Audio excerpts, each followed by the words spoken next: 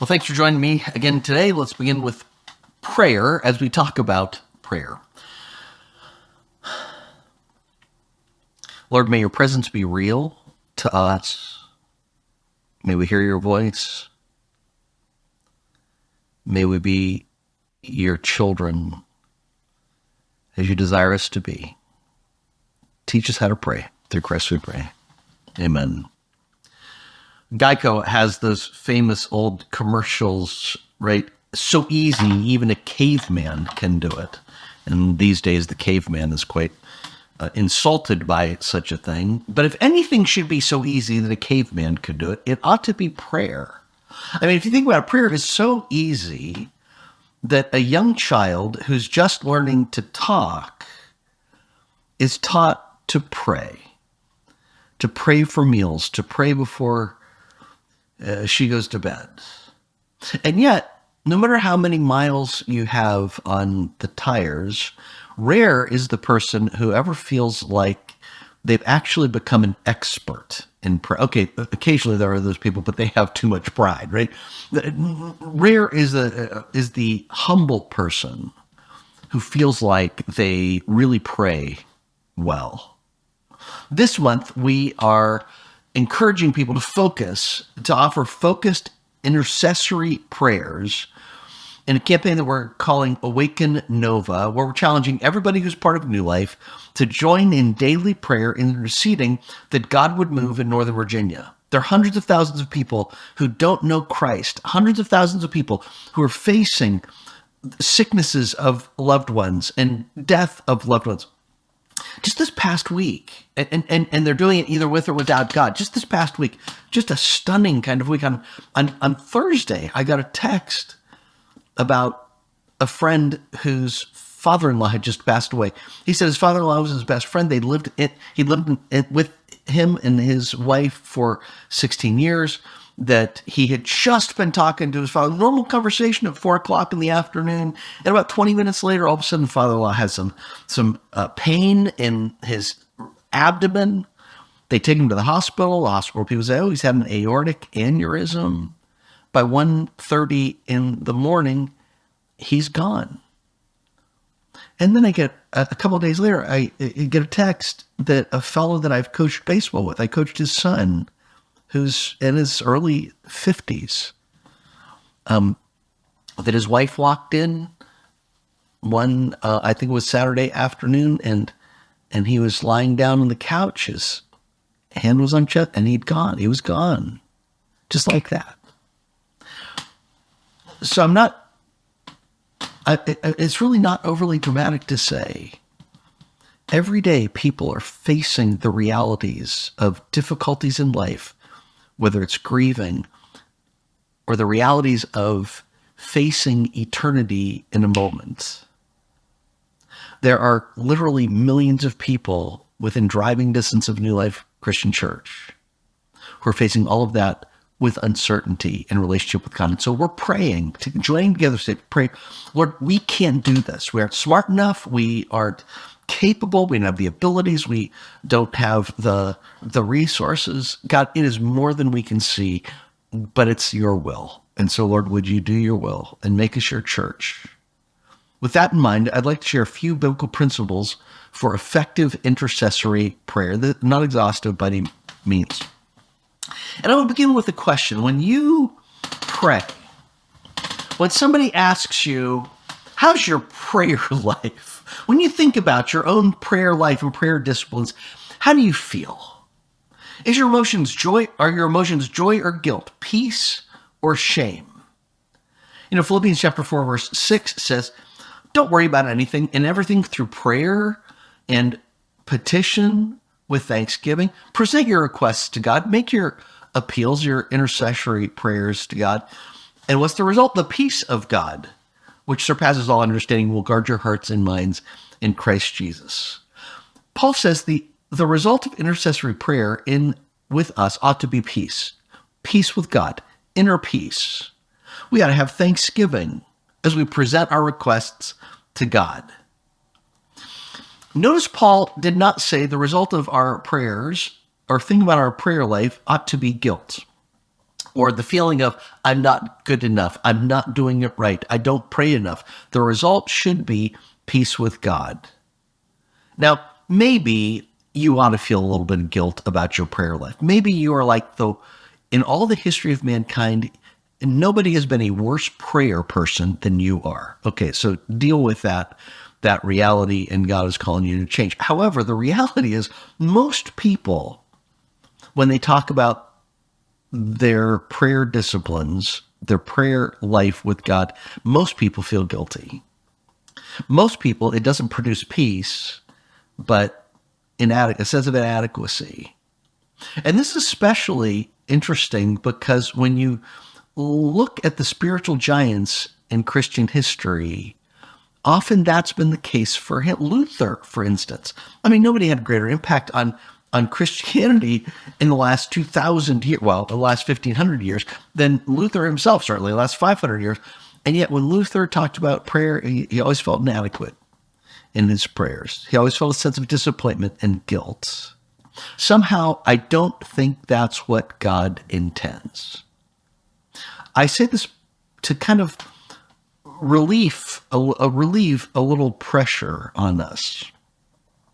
My encouragement is, don't let Satan convict you with false guilt because your prayer disciplines are less than perfect, or the prayers that you offer are not as mature as you think they ought to be, or you're afraid you aren't doing it the right way or saying the right things. Can we all do better? Absolutely. But we can grow without false guilt. In fact, false guilt holds us back. We ought to learn because God is leading us forward, not because we just feel like failures for the past. In other words, when you focus your prayers, don't focus on you and your prayers. Don't focus on your inadequacy. Don't focus on your worry. Am I doing this right? Am I doing this the best that I can? Is God going to hear me? You focus on God, not your imperfections. Remember Paul's words again in Philippians 6. Don't worry about anything. And I think that even includes, don't worry about imperfection in your prayers. Because, he says, in everything through prayer and petition, with thanksgiving, present your requests to God. Our prayers ought to be a time of thanksgiving, not a time of guilt and shame and self-flagellation. Next, intercessory prayer, I think, is effective when we pray for others from the heart in a way that is deeply sincere. In other words, God knows your heart when you pray. God knows your heart better than you know your heart, which is a wonderful thing as well as a scary thing. Aren't you glad he's gracious? But don't think that God is somehow going to be impressed then with lofty language or spiritual sounding cliches. Talk to God like you're a child talking to a father who deeply loves. Pray from the heart to a father who loves you and wants to hear you. Now, pray for others in detail. That's another thing I would encourage you for intercessory prayer. There's something about specific requests that make our requests more meaningful for us. It's not like the more specific God's not going to answer our prayers unless we pray them perfectly and specifically enough. But the Bible actually compares in the Old Testament our prayers to incense that was being offered in the sanctuary, in the tabernacle. That God loves our prayers, he says, and they're like handfuls of finely ground, fragrant incense. Leviticus 16:12. In other words, finely ground. Allow God to speak to your mind, and sometimes the best thing to do is just before you pray, just say, God, how do you want me to pray? Often before I'm asked to pray in public or pray for somebody else, say I'm in praying for somebody who's sick or praying for somebody who's in need, I will stop for a second and say, okay, God, I don't even know how to pray. Help me know what to pray. So be specific. Next, I think specific prayer is more thoughtful prayer. Rather than just saying, God bless everybody, pray, God, bless my son as he faces this test. Lord, my friend is going through this specific crisis. You know that. Please send somebody to help. Let him know that you're close in some way. Making a prayer list, again, I'm going to talk about this, it can also help to remember in detail. Maybe you put that present and you put the specific things that you want to pray for that person. It can help it be more. The point is sincerity in prayer. And the more specific that we are, sometimes the more sincere our prayers can be. Pray regularly for others as well. Sometimes when you really want something with all your heart and you don't get it quickly, it's easy to stop. You really want that job, but you don't get it in a day or two, and so you just kind of stop. But if you really want to get a job and you're thinking about, what do? You think about the job, you apply for the job, you make a plan for pursuing the job, you follow up with your application. You don't just think about the job, and if you don't get it, quit. In the same way, when you want something in prayer, when you're seeking God something, keep praying. Jesus told the story of the persistent widow who went to the judge and kept asking and kept asking and kept asking. And the judge was an unjust judge. He wasn't even a good judge. But the judge said, not because I'm a good person or just, but just because you keep asking, I'm going to answer. And Jesus said that not so that we will manipulate God or think that we can, but to encourage us, don't give up in prayer. When people matter to you, it's not too much to keep praying for them daily. God, give my child strength. Provide for my child friends today. God, protect my son who's a soldier from all harm today. God, how can I reach my friend? Help me to have that conversation this week. Show me the way. Give me the words. And but you don't just stop. You just keep praying over and over and over again. I think that's what the Bible means when it says in James chapter 5, verse 16, the effective fervent prayer of a righteous person avails much. Fervent prayer is regular, it's intense, it's repeated. Next, pray for others, being open to how God may want you to be an answer to your own prayer. I think about the story of the Good Samaritan when you have the priest and the Levite who see the man who's beaten up and bloodied on the side of the road and then just pass by. I imagine that these guys have been to the temple or they're on their way to the temple, and at the temple they will pray that God will be a great God, that God will help the sick and help those who are in danger. But when given the opportunity to actually be the hands of God in that moment, they just pass by. They are guess too spiritual to think that they may be an answer to their own prayer. So when you pray, ask God, is there something that I can do? Is there a card I can send, an email that I need to send? Is there a visit I need to make? Is there some way that I need to serve? Lord, do you have a role for me in this?